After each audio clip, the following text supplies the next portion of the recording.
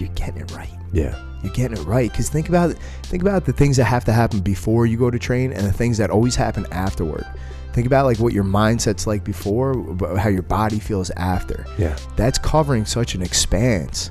You're getting it right by default. Yeah. Okay, guys, Splendid Torch Podcast. I'm here with Professor Pete. What's up, man? How are you, Professor Pete? I'm doing well. I was up very late last night. Were you? I was jazzed. I was as well. I really was. Like I said, I came home, I threw my pajama jams on, and immediately after I made the coffee for the morning, went right to the basement and started doing a little Jordan Peterson.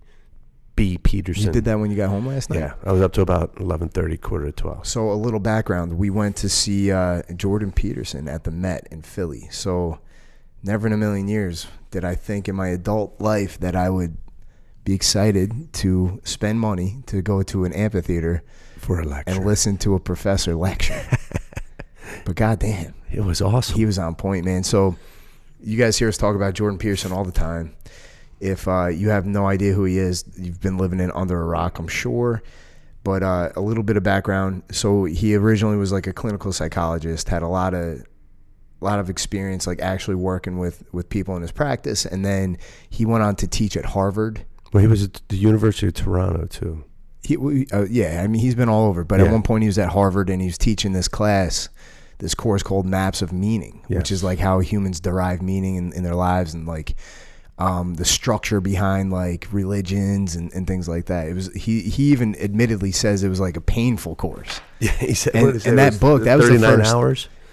38 hours, 38 hours.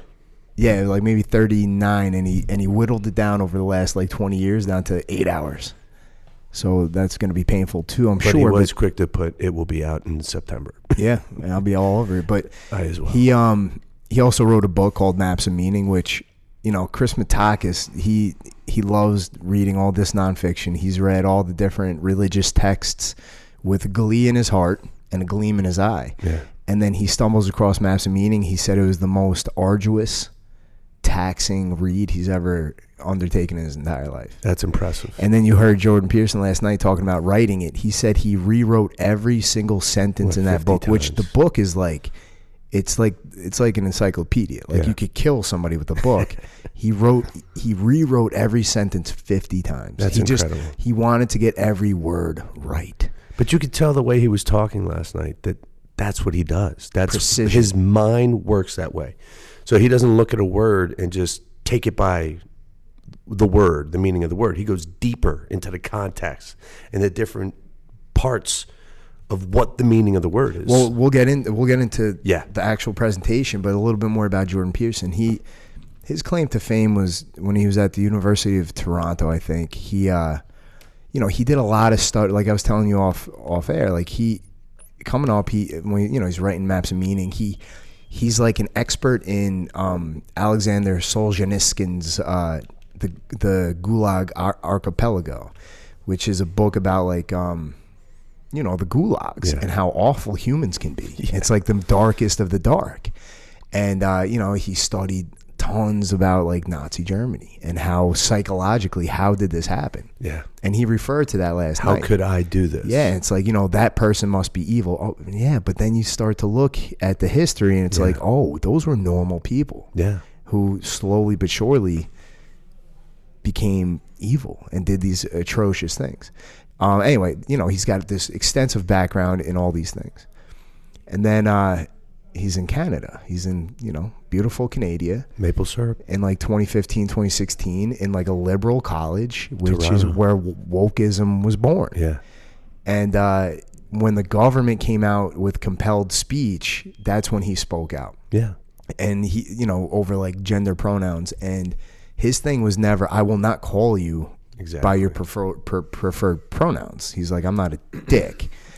But when the government can start mandating it, and like there's actually like penalties for not, following compelled speech. Yeah. That's when it gets dangerous. He's like, guys, look, I got a little bit of knowledge in this field.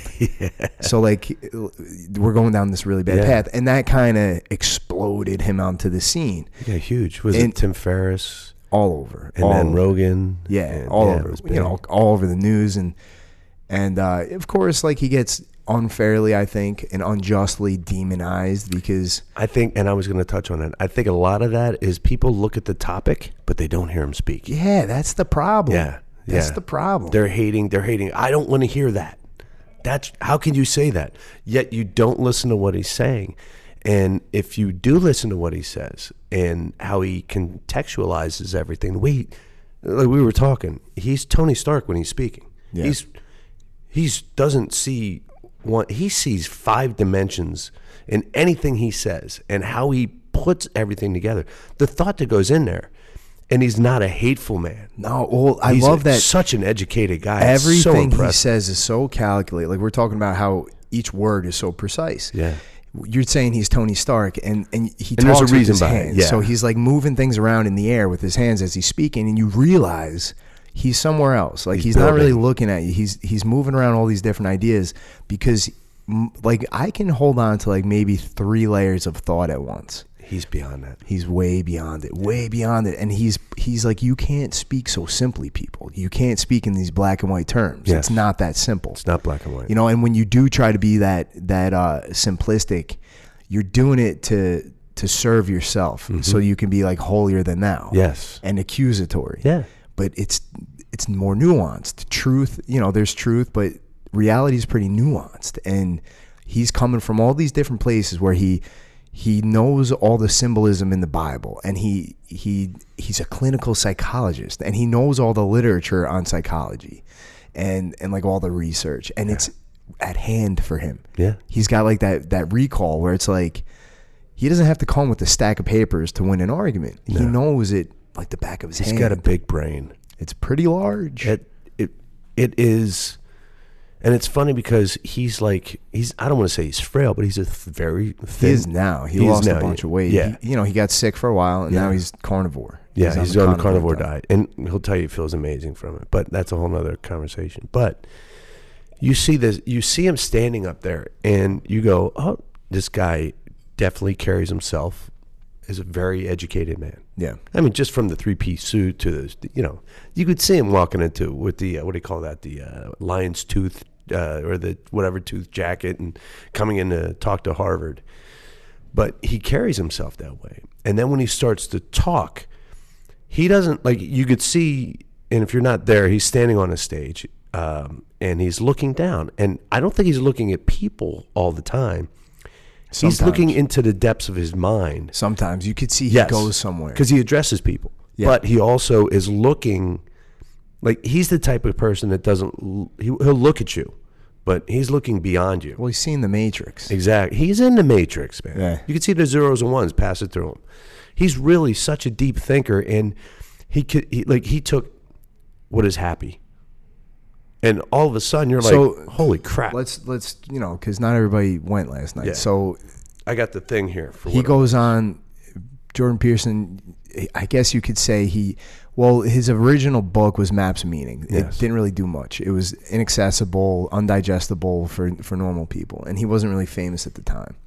And then all this craziness around him, he starts getting on podcasts, and when you demonize somebody, you want to make your buck off of him. So you invite him on your show, and they try to play gotcha, debate him. And they bring him on like BBC or CBC, like the Canadian broadcast channel, and they try to play gotcha. Like they try to bring you on camera to make you look like a misogynist and a racist and a xenophobe and a transphobe, and he's not. Yes. So when they try to play gotcha, and he just fucking spins it on them, and they're like, their jaws left open. So that catapults him higher. That catapults him higher and higher and higher in the echelons of popularity, and then he starts talking about adopting personal responsibility, and then like all of his Harvard lectures, they're all taped and they're free on his YouTube. Those start to explode. Yeah. And there's a huge demand for him because he's speaking to a generation, like we've said before, that, what is our great war? What's our like great thing to overcome? And we're floundering. And he says you adopt personal responsibility. Like responsibility leads to meaning. He's just speaking to this generation, and it's landing, right? Yes. So I don't know if there still is a thing called, is it 4chan? It used to be like Reddit, kind of like Reddit. That's a whole nother conversation. Is it Reddit? I don't know. They have 8chan, 4chan. Okay, anyway, he was on one of these like intellectual like Reddits, you'll call it, and somebody was like, what are some rules for life? And he wrote like 44 of them. And it landed, like it became like upvoted. I guess you could do that on these like message board. Yeah. I'm not a message board kind of guy. I don't know. You look so like that was the birth of 12 Rules for Life, which his book was like wildly successful, so popular. And it led to his original tour, and dude, people selling out these huge like theaters to watch this guy talk about these rules like adopting personal responsibility and standing up straight with your shoulders back and cleaning your room and just like how to create some order in your life. And it just landed on this generation. And of course, with success comes all the craziness. Yeah. So people try to demonize him and whatnot. They wouldn't bring him down. So anyway, and then he got sick for a while, and then when he comes back, he writes the next book, the follow-up, which is Beyond Order. So the first one is, what do you do if your life is chaotic? And he uses the 12 rules to teach you how to form some order in your life, which a lot of us need. Yes. And then the it's second beyond one, a self-help book. Oh, dude, yeah. And then the second one is Beyond Order. It's kind of like, how do you tear down the tyrannical order in your life, like your bad habits and things like that? And how do you do it? Use chaos. And he says himself, like, the second book is deeper, but it's better. So for this tour, what he does is he's got 12 rules. And before he goes on, he doesn't plan anything. He doesn't write notes. He just literally a couple hours before he goes on stage, he'll decide what rule he wants to talk about, and he'll just ponder it. Yeah. And he just comes out and organically unloads this 90-minute lecture that's like wide-ranging. So, it's powerful and profound, just the way he speaks. Well thought. But like just the different pieces he pulls in. So I know you're dying to get to it. So the rule was rule number 4, which is, if memory serves, it's notice opportunity lies. Lurks. He was very clear about lurks. Lurks was another. The way he dove into lurks. Can we finish the fucking rule first? I'm excited. God damn it, dude. Imagine if you were on this podcast by yourself. I can only imagine.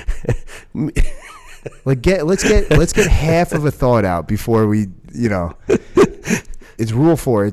It's notice that opportunity lurks where responsibility has been abdicated. Very good. Which the second he said that, I fucking perked up, because there's a lot of rules and not all of them really speak to me. Like not all of them really at this point in my life are very pertinent. Yes.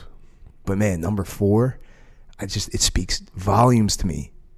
Notice that opportunity lurks where responsibility has been abdicated. And what does that mean, abdicate? It means somebody doffed out on their responsibility. Yeah. And in a lot of ways, that's what we do here. Yeah. We fill that void where, like, for some reason, modern society has ill prepared you to deal with this bullshit mode of living. Yeah. Which is understandable. We talked about that last time. Biologically, this is not what we were designed to do. Yeah. And we have no great war. At least I fucking hope not. But it's not looking too good these days. Well, we don't have to worry about that. Yeah. We'll just say don't do that. Yeah, the Ukraine thing is crazy. Yes, it is. But there's something missing. There's something missing. And you come here and you step on the mat and you have to take this personal responsibility. Absolutely. Yeah, dude. Because he talked about that too. Yeah, so let's get into it because I know you're dying to. So what he does is he'll look at the rule and he'll recite it. And then he's so clear with his verbiage. And like you're dying to talk about is it's not responsible or opportunity lies or exists where responsibility is abdicated. It lurks. It lurks. Why was he so clear to use lurks? Because lurk could be used in many different ways. Lurking could be, like he said, was it sharks in the water? Sharks in the water. Sharks are lurking. Danger lurks. Yeah. Threat lurks. But there's also... No, but why is that?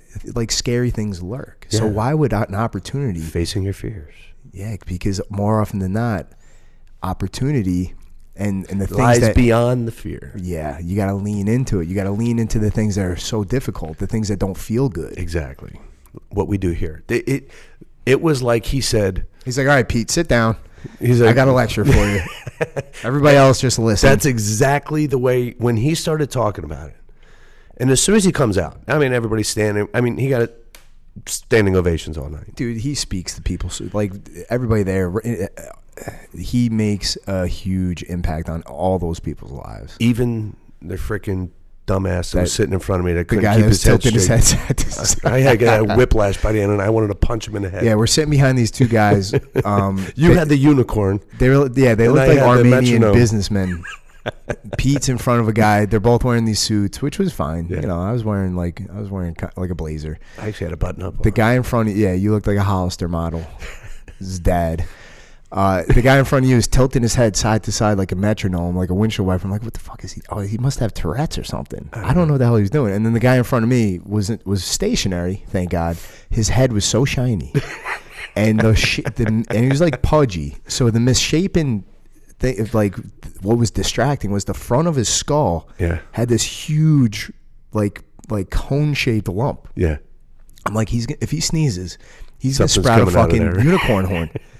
And it was distracting me, and I would be like, all right, Pete, just look at Jordan Peterson. Out of the corner of my eye, just see this fucking horn glistening. Yes. It was very distracting. There was a couple times, I'll say. And then I had to switch seats with Brando. Because the perfume guy. Yeah, dude, I sit down, and we have pretty good seats. We're like dead center. And I sit down to this guy, you know, I don't know if he was on a date with the other guy. I think he was, but which is fine. But I want to be like, yo, that guy's not going to like you because you smell like a $3 hooker. Like, Yeah. You went a little overboard. TJ Maxx had a sale on a gallon of perfume or cologne or whatever. Yeah, dude. It was brutal because we could smell I want to be like Dan Aykroyd in Tommy Boy. He's like, good. You've identified the problem. Step 2 is washing it off. That's such a good movie. But anyway, I couldn't sit next to the guy. Yeah. It was, and even when I moved away from him and You like could smell put it. poor Brando next to him, every time somebody clapped, it would was like wafting. jostle the air, and my eyes are like welling up. Very distracting. I was literally, Anyway. I hate to say, and we'll get right back to it, but I'm sitting there and metronome head is going back and forth, and I'm so intent on listening to what Jordan Peterson's saying. I'm in person with the guy. I want to hear this guy. And the only thing going through my head is, if I hit him with an elbow in the back of the head really hard. The only thing going through your head was tick, tock, tick. I was going, this, and the worst part, it wasn't even in like, that made no sense. It was like No, it was 2 very taps, red. then 4 taps, and back. Anyways. And well, one of the things about seeing Jordan Peterson live is I was blown away. We're lucky that he was on fire because, like I said, he doesn't plan these things, so Yeah. they're not all going to be perfect. transformative experiences.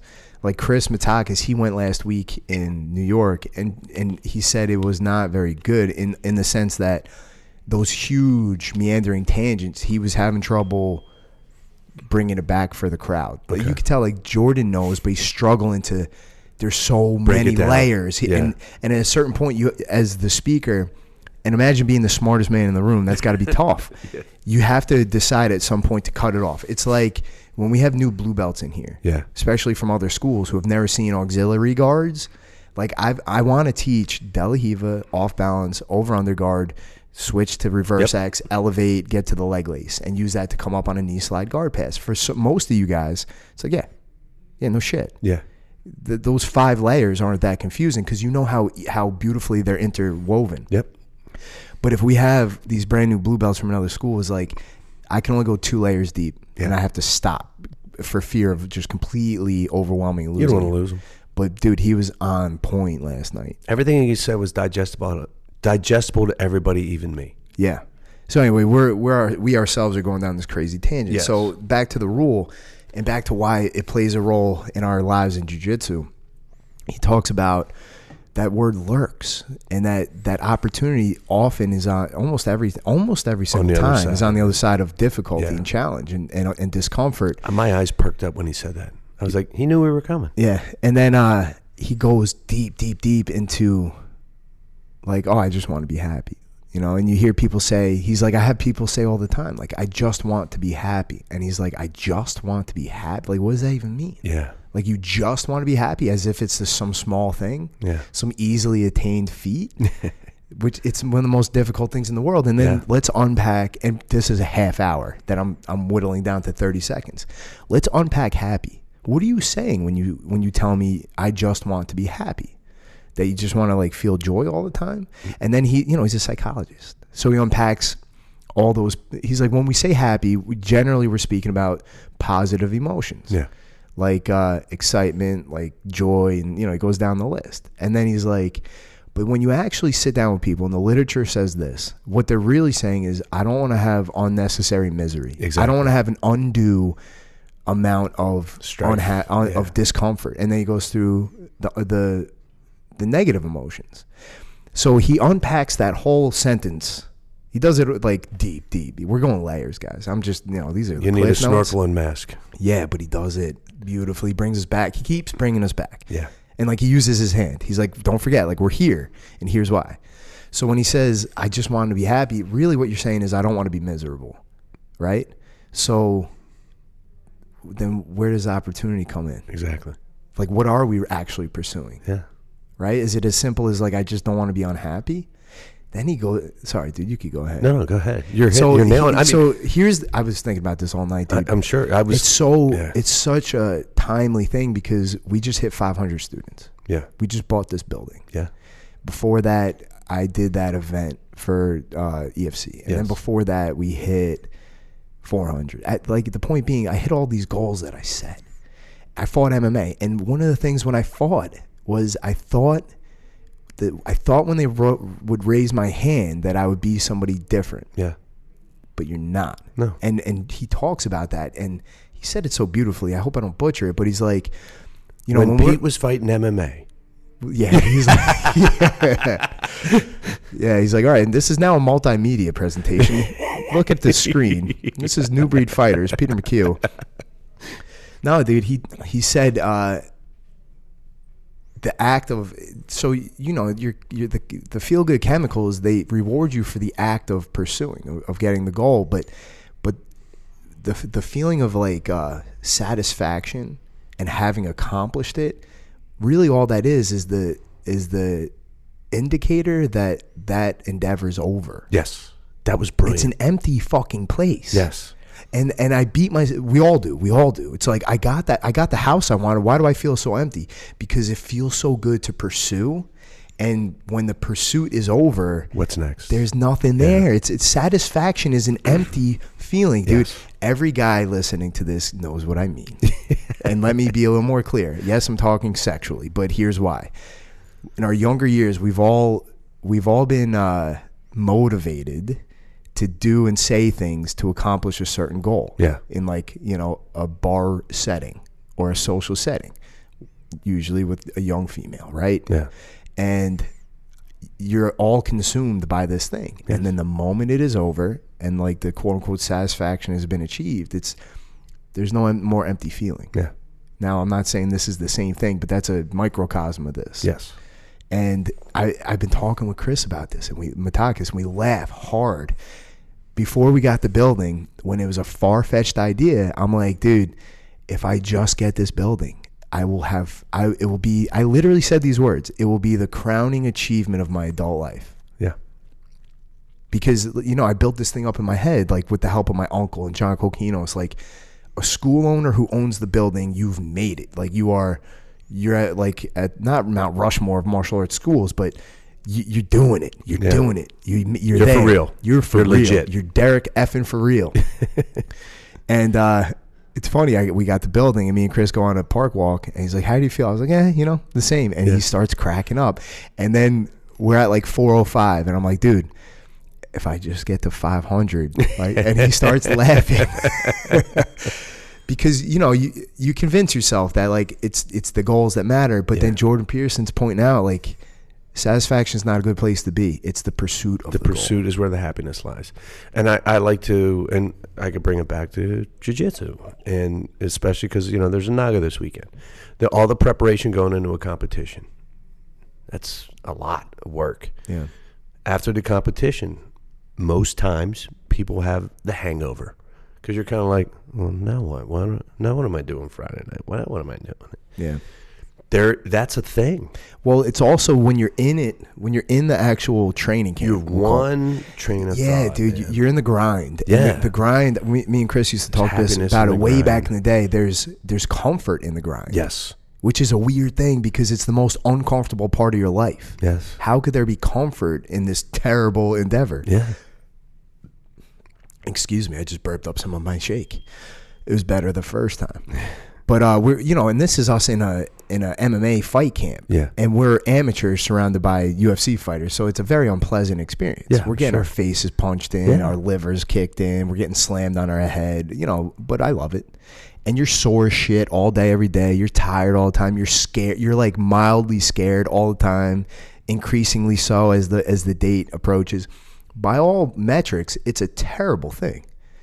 But there's comfort in it. It's like, I think there's just comfort in being locked in. Yes, 100%. It's like Einstein wore the same clothes every day, so that like to avoid the burden of choice. Yeah. And when you're in the fucking grind, there's no choice. You're in it. You're doing it, and your body rewards you for that. Yes.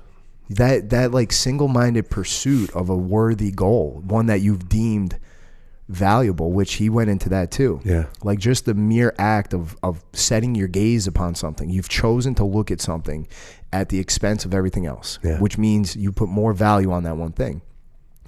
And the most obvious example of that here is the purple belt, we'll say. Yeah. You're a blue belt. You put your eyes on that purple. Look at Melissa.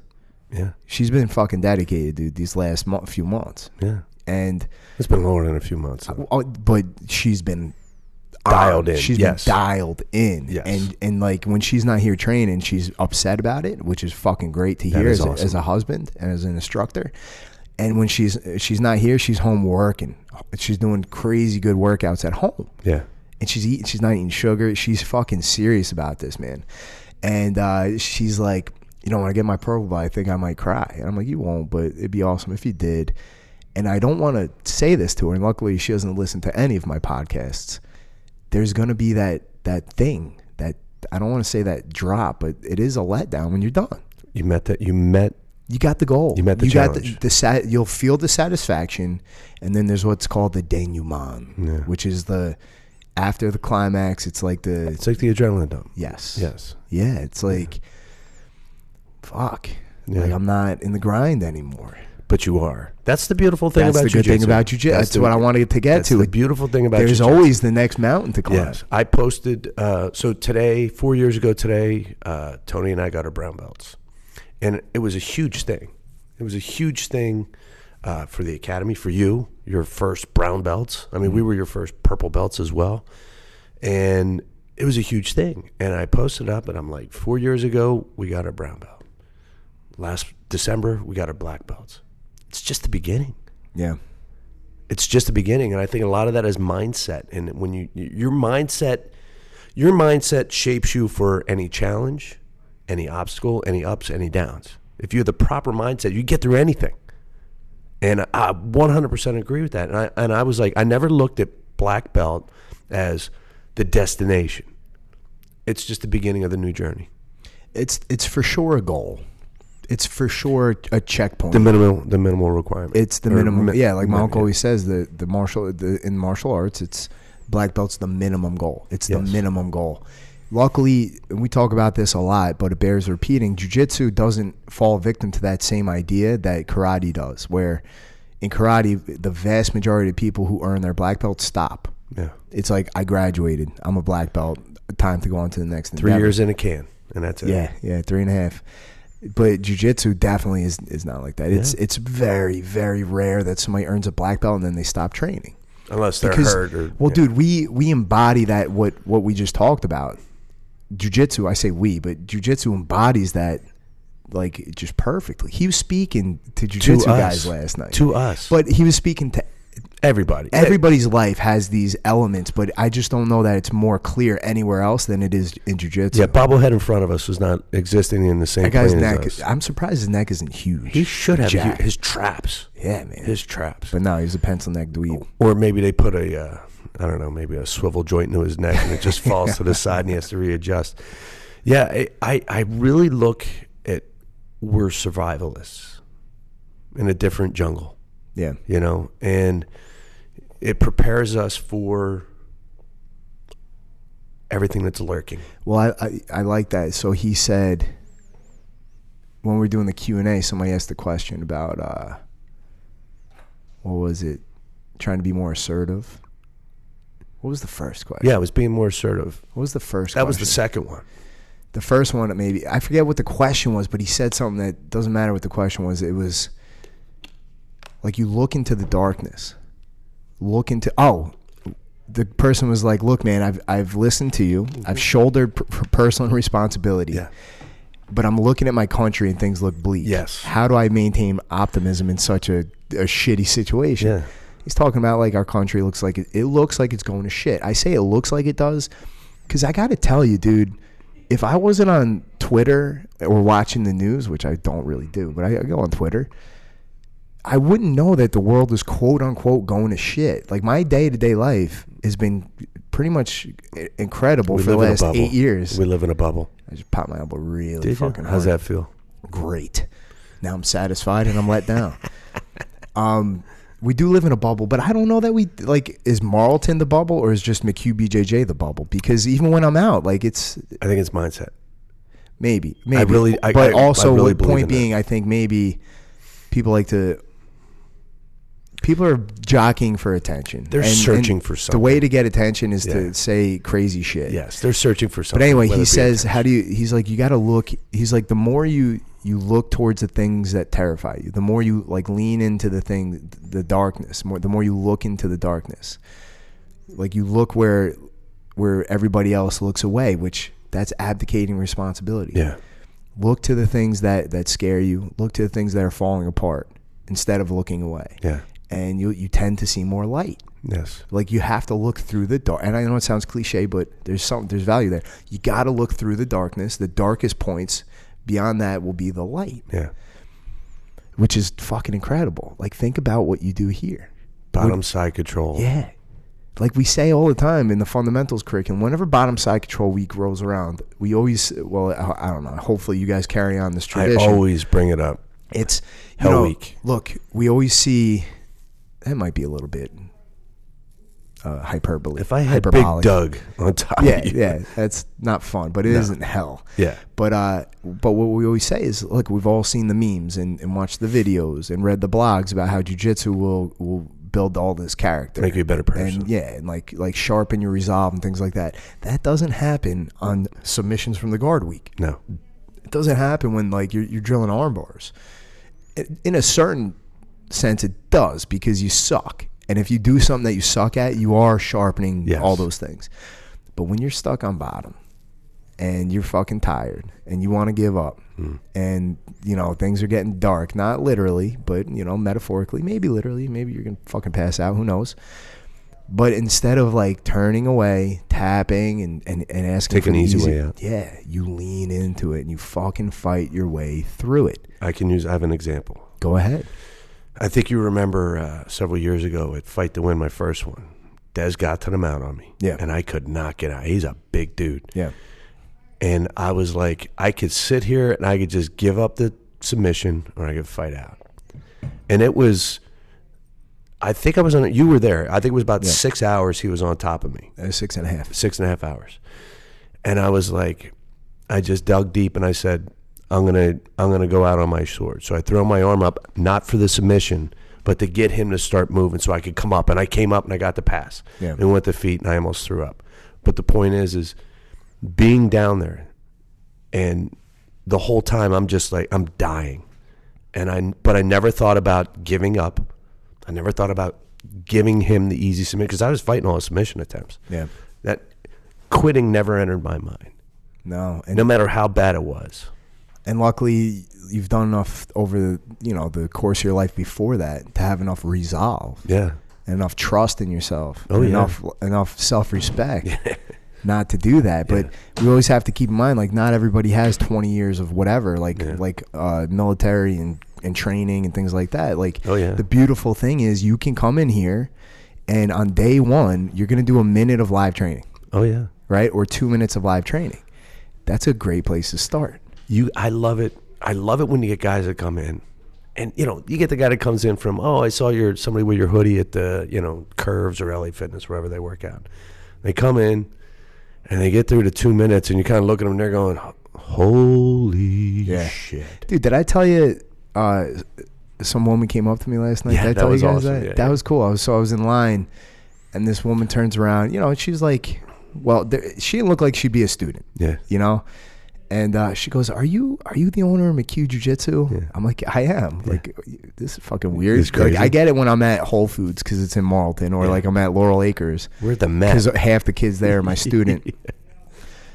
And she goes, she's like, "My kids don't train with you, but a woman I know from like CrossFit, her kids do."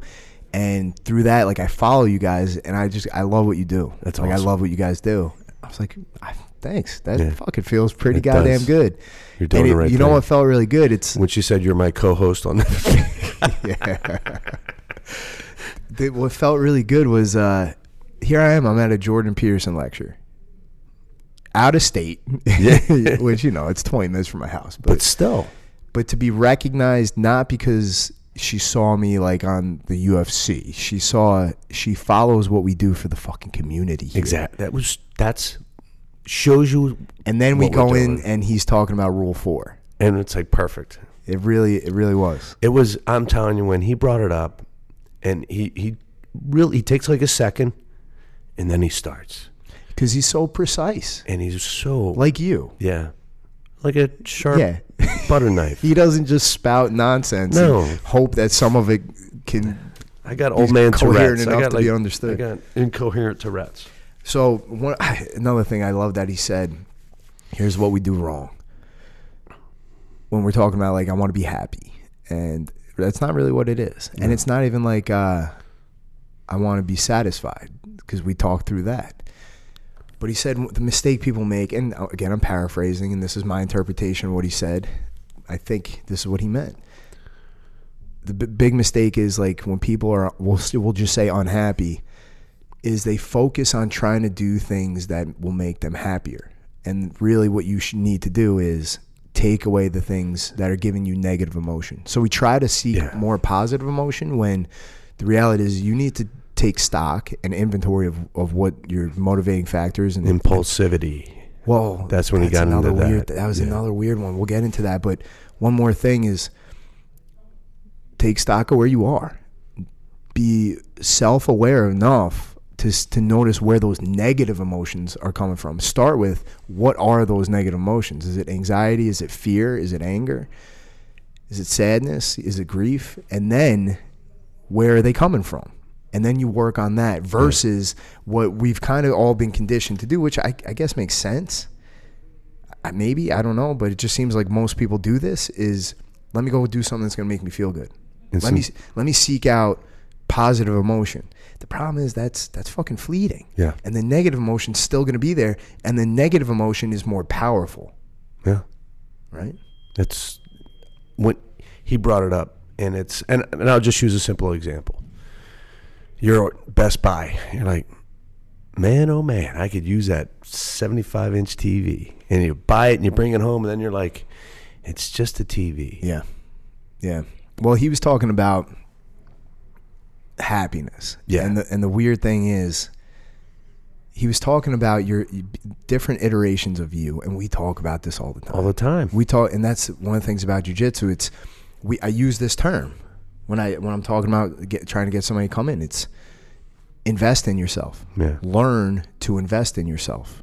And you have to learn it. You have to learn it, because more often than not, the only person you're really cognizant of is you today. Yes. But he's like every single day is a new you, and we all kind of know that. He's like, humans are the only animal that we know of that can think of themselves in the future. They're the only ones who know that you know you're going to get old and you're going to die.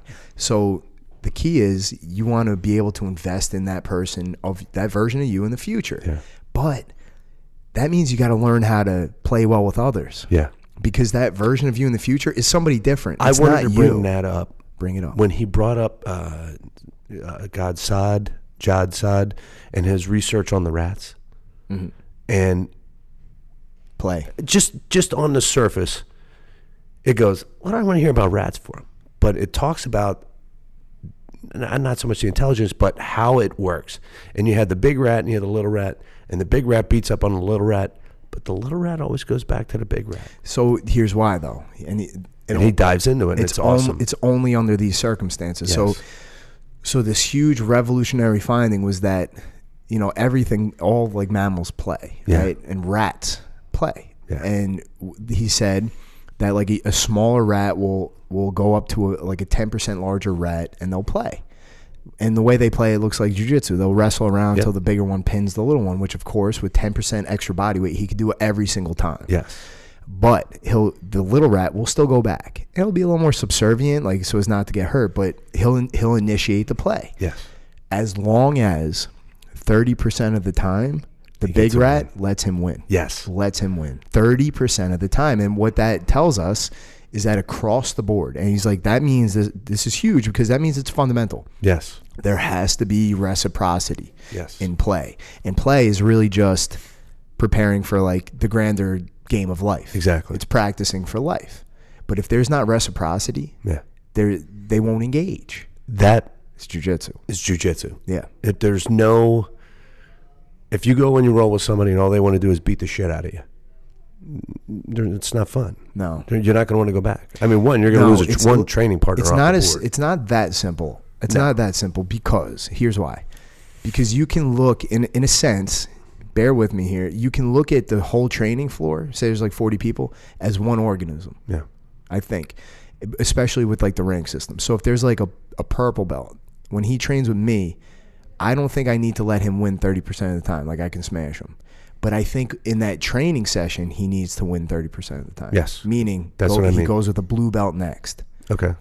You could look at that as a whole. I think. Yeah. Because I'm trying to think. I don't know that I for sure, don't get submitted 30% of the time. No. And I'm not even talking about submissions. I'm talking position. Yeah, dude, you're right. I don't. If somebody's much smaller than me, I do acquiesce a lot. And even if it's not obvious to them, it's obvious to me. Yeah, 'cause there's times where I'll be training with somebody, and you could tell they're about to have a stroke out because they can't breathe. I'm like, you hollow out, hollow your hips a little bit. Yeah, you let them get their guard pressure. Back. You get the little wins go a long way.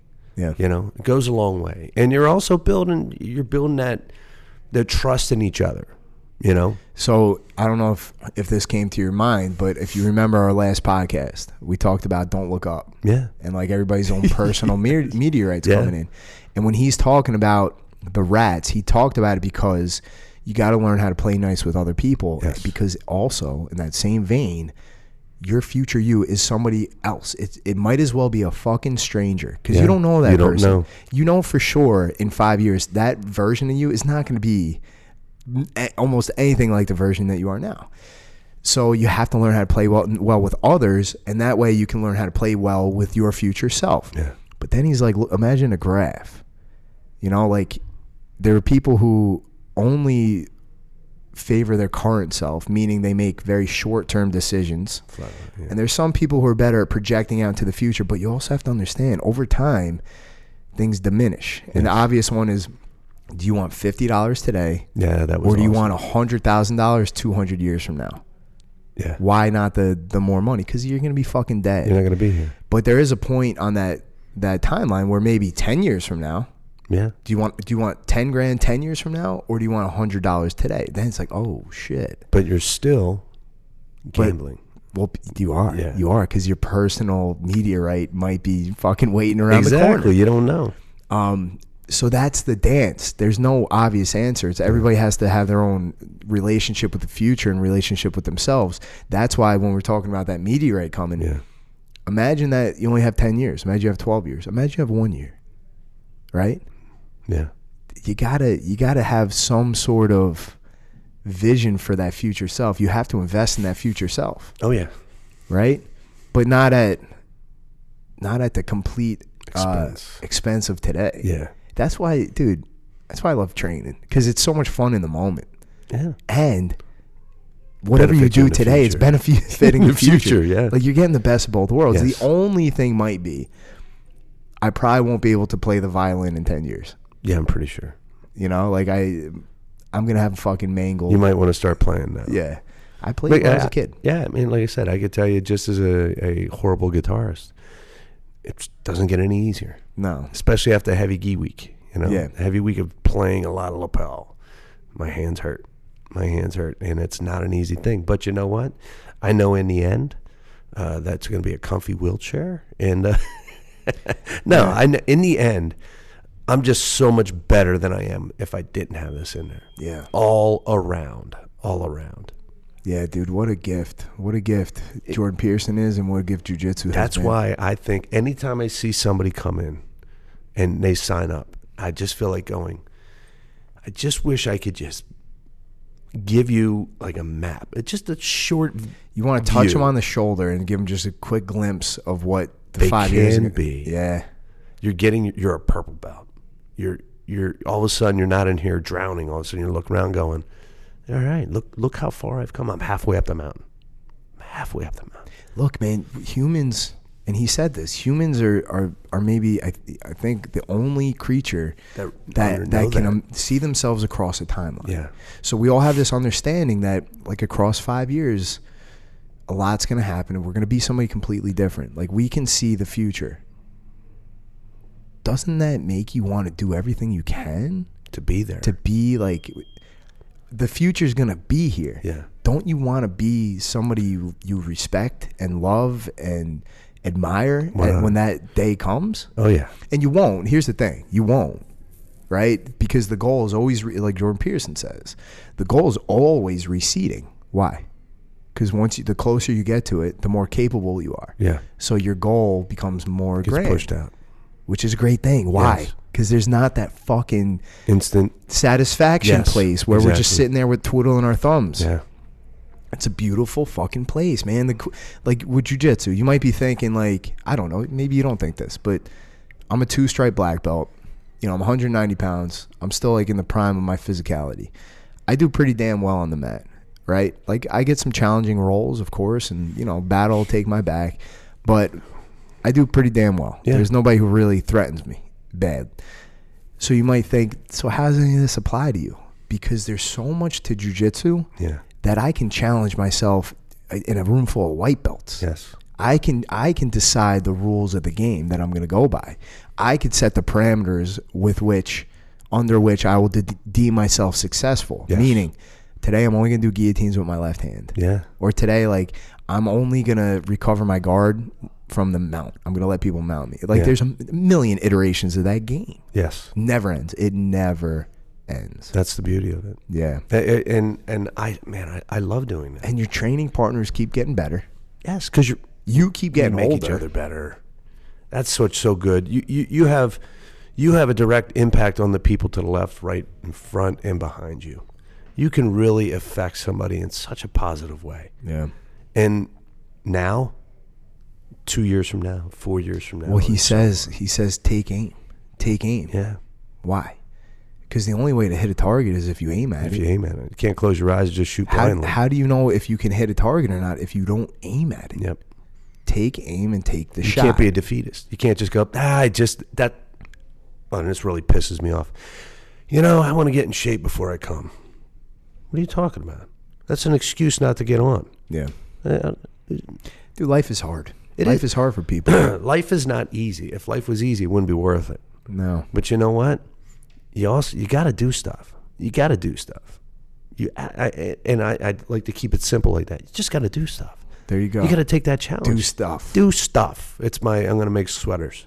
That's what Jordan Peterson, he should have come out onto the stage last night and just gone, do stuff. Do stuff, and drop the mic and walk off. Yeah. Brilliant. No, I literally, and like I said, just simple. Just do stuff. So Challenge yourself. Another thing is, you've heard me say this before, take care of the days and the years take care of themselves. Exactly. So that's from Dave Kovar. He didn't invent that, but that's who introduced me to that phrase. It and works. Jordan Peterson ended with the idea of do the arithmetic. Do the arithmetic. So sit down. Is that like math? Yes. Sit down and think about each part of your day. The thing, not like he did it in the context of when I sit down with my clients and I'm like, tell me about your life. I don't want to hear about your fucking vacation. Yeah. I don't want to hear about that one time. Tell me about the minutia, the drudgery, the day in, day out aspects of your life. Yep. Why? And he's like, think about like meals. You eat 3 meals a day. Generally it's, an hour. like an hour each time or whatever. And then he extrapolates that across a week, to a month, to a year, to your lifetime. He says 1/5 of your waking hours are mealtime. Yeah. So if you're not doing it, he goes, get it right. Yeah.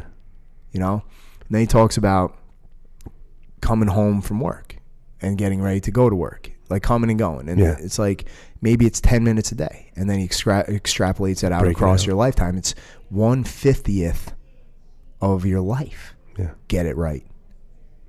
So now you can see what I'm getting at. Yeah. When he broke Every that down, day, it was awesome. Yeah, I every really day enjoyed it. Sorry. you have to do the arithmetic. So another example would be, we all get these terrible reminders from our phone every Sunday. Your screen time went up 5%. Your screen time went down 7%. You spend an average of 3.5 hours on your phone every day. And it might as well say you spend an average of 4 hours on your phone every day this week, you piece of shit. Although I have to give myself credit because I'm reading a book on my phone. So right, I know, and I hope it counts podcast time.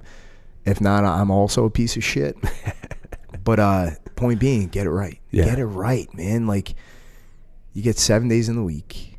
If you're training 4 times a week, you're getting it right. Yeah. You're getting it right. Because think about the things that have to happen before you go to train and the things that always happen afterward. Think about like what your mindset's like before, but how your body feels after. Yeah. That's covering such an expanse. You're getting it right by default. Yeah. There's, to just go beyond that. I mean, we could use like last night for an example. I think you and I both came back from the event and just started using more time. Well, I sat on the couch with Melissa. We talked for like an hour. I was up late, dude. She was loving it. She was very interested. So I went down to my computer. I started trying to reading more, looking into more of looking at pictures. Talks. I had my finger paints out. I was looking at the different Jordan B. Peterson stuff, and it was awesome. And I sent you the Twitter shot from his Twitter feed. What do they do? That was a summary that he put up? Yeah, that was from yesterday morning. Maybe for that exact reason, so people who went can take a look? Yes. Let's see. Life, liberty, and the pursuit of happiness. Happiness, technically speaking.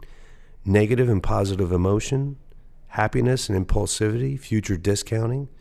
Neither purpose nor ethic. You don't have to read all this, All dude. right. Nobody knows what the fuck you're talking about. Me winning isn't, you do. Right at the bottom. Yeah, dude, I think stuff. I think I nailed all these. You did. Holy shit, look at that. My brain actually is working pretty good. The one thing I didn't talk about that I would like to very quickly is the study of happiness. So happiness is, obviously a positive emotion, and he brought up like the very extreme example of somebody who's manic. Somebody who's manic, and we all know people like this. They're like super high highs and super low lows. Yes. And when they're at that high, they are so excited and enthusiastic and bubbly, and they've got a million plans, and they're all going to work out, every single one, but they've got not enough time in the world to get anything done, and nothing happens. It's too much. They've got zero ability to future pace, to think about tomorrow, those future iterations of themselves, right? And then he talks about like a 2-year-old. A 2-year-old, they're so happy, they're so enthusiastic, but they're impulsive. Yeah. They're impulsive. They can't think of like making the right decision. That's why they just want to eat fucking candy all day and play. Yes. But he said, like, the paperwork, the papers show. New student. Yep, there we go. Somebody's making a good fucking decision. Good for you, man. the higher up on that scale of happiness, quote unquote, you go, positive emotion like enthusiasm, the more present focused you are. Yeah. The less you can, the more impulsive you, that's the word, the more impulsive you become. And the funny thing is, like, I was talking to Matakis, I'm like, he brought up happiness, like he's trying to help people. He said, I think he said he wants to help people like get happy, and I'm like, I'm not fucking happy. I wouldn't call myself a happy, like, would you say I'm a happy guy? You're content. Yeah, well, here's the thing. And I was so happy to hear. I wanted to, like, stand up, and Chris was, like, sitting up behind us. I wanted to be like, see? I'm not, like, I wouldn't call myself a happy guy. I'm not bubbly. Yeah. I'm enthusiastic about things I'm enthusiastic about. Yeah. But I'm focused. I'm not content. I'm not content. I'm driven to pursue my very specific goals. I'm obsessed with moving forward. Yeah. I'm obsessed with moving forward. And it's in that act of moving forward that I guess you could say I'm quote unquote happy, but like we talked about, happy's the wrong word. Yeah. I have moments of happy, like in the backyard when my daughters are on the swings. I'm happy. Yes. But I don't think happy is a mode of being. No, it's not. I don't think it's a sustainable mode of being. And we do ourselves a disservice when we say that. Right? I agree. And I'm not saying that I only live in the future. It's just I pursue things. I pursue mastery. I pursue growth. And when I do that, I have positive emotions. And when the good juices. Yeah, and when negative emotions come up, I can deal with them because I'm self-aware because of all the other things. Yeah. And that's a beautiful thing. Yeah, like my inbox is not my actual inbox. I showed you this before, right? Let's see what I got. I've got 57 unread text messages. Yeah. And 30,000 unread emails. And 16 unlistened to voicemails. I'm not, my inbox is fucking swamped. It's disgusting. I have 1,052 unanswered text messages. Good for you, dude. You got me beat. So, Melissa, I only clear mine That's out. proof right there. Yeah. I only clear mine out when I need space on my phone, but Melissa's email inbox is zero. She's inbox zero. But, and she would admit, when negative emotions come in, there's more of them.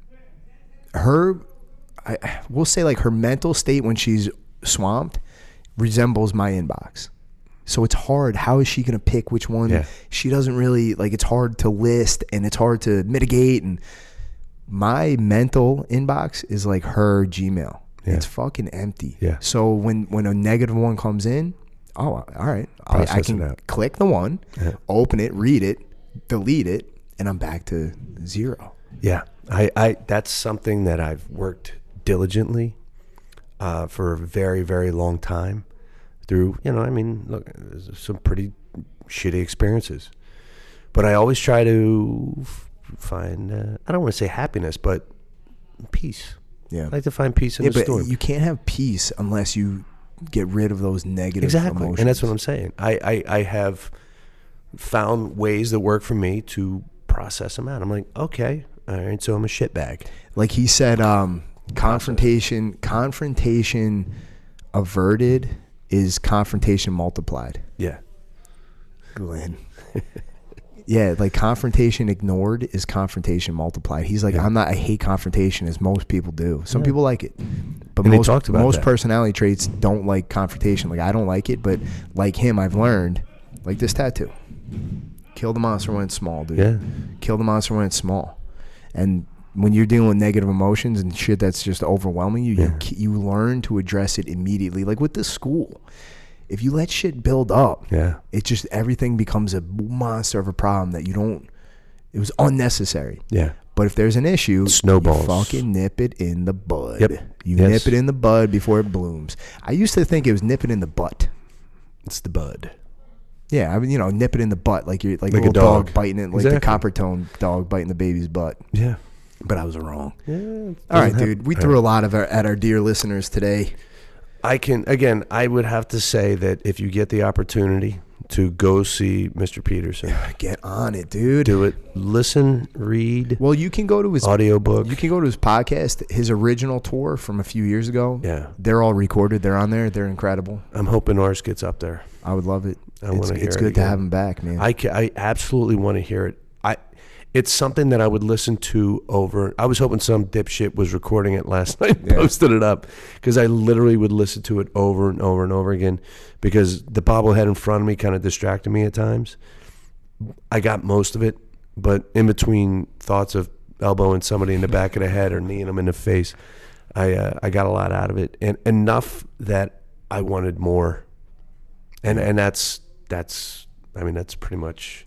Yeah, it was good. I'm shocked how much I retained, because he's talking. I'm like, I got to remember this one. I got to remember, and then I'm like, oh shit, it's been an hour and a half. I'm not gonna retain any of this. I wanted to take notes, but I would have lost. No, you can't. It helps to talk through it. Yeah. Like I talked through a little bit last night. I slept on it, which naps, non-sleep deep rest, and of course sleeping at night.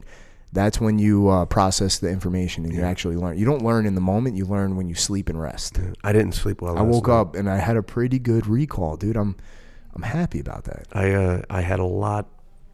I took so much in from last night that I thought all night long. So I didn't have a great sleep, but it got me to process. So because I didn't have anyone to talk with it over, so I process it myself until today, till I get to talk with you and then Tony beforehand. It was just unbelievable. A+ evening. Yeah, it was great. All right, man. Good talk. Good talk. See you on the mat. Hey, the batteries worked. All right. All right, guys. Take care. See you guys.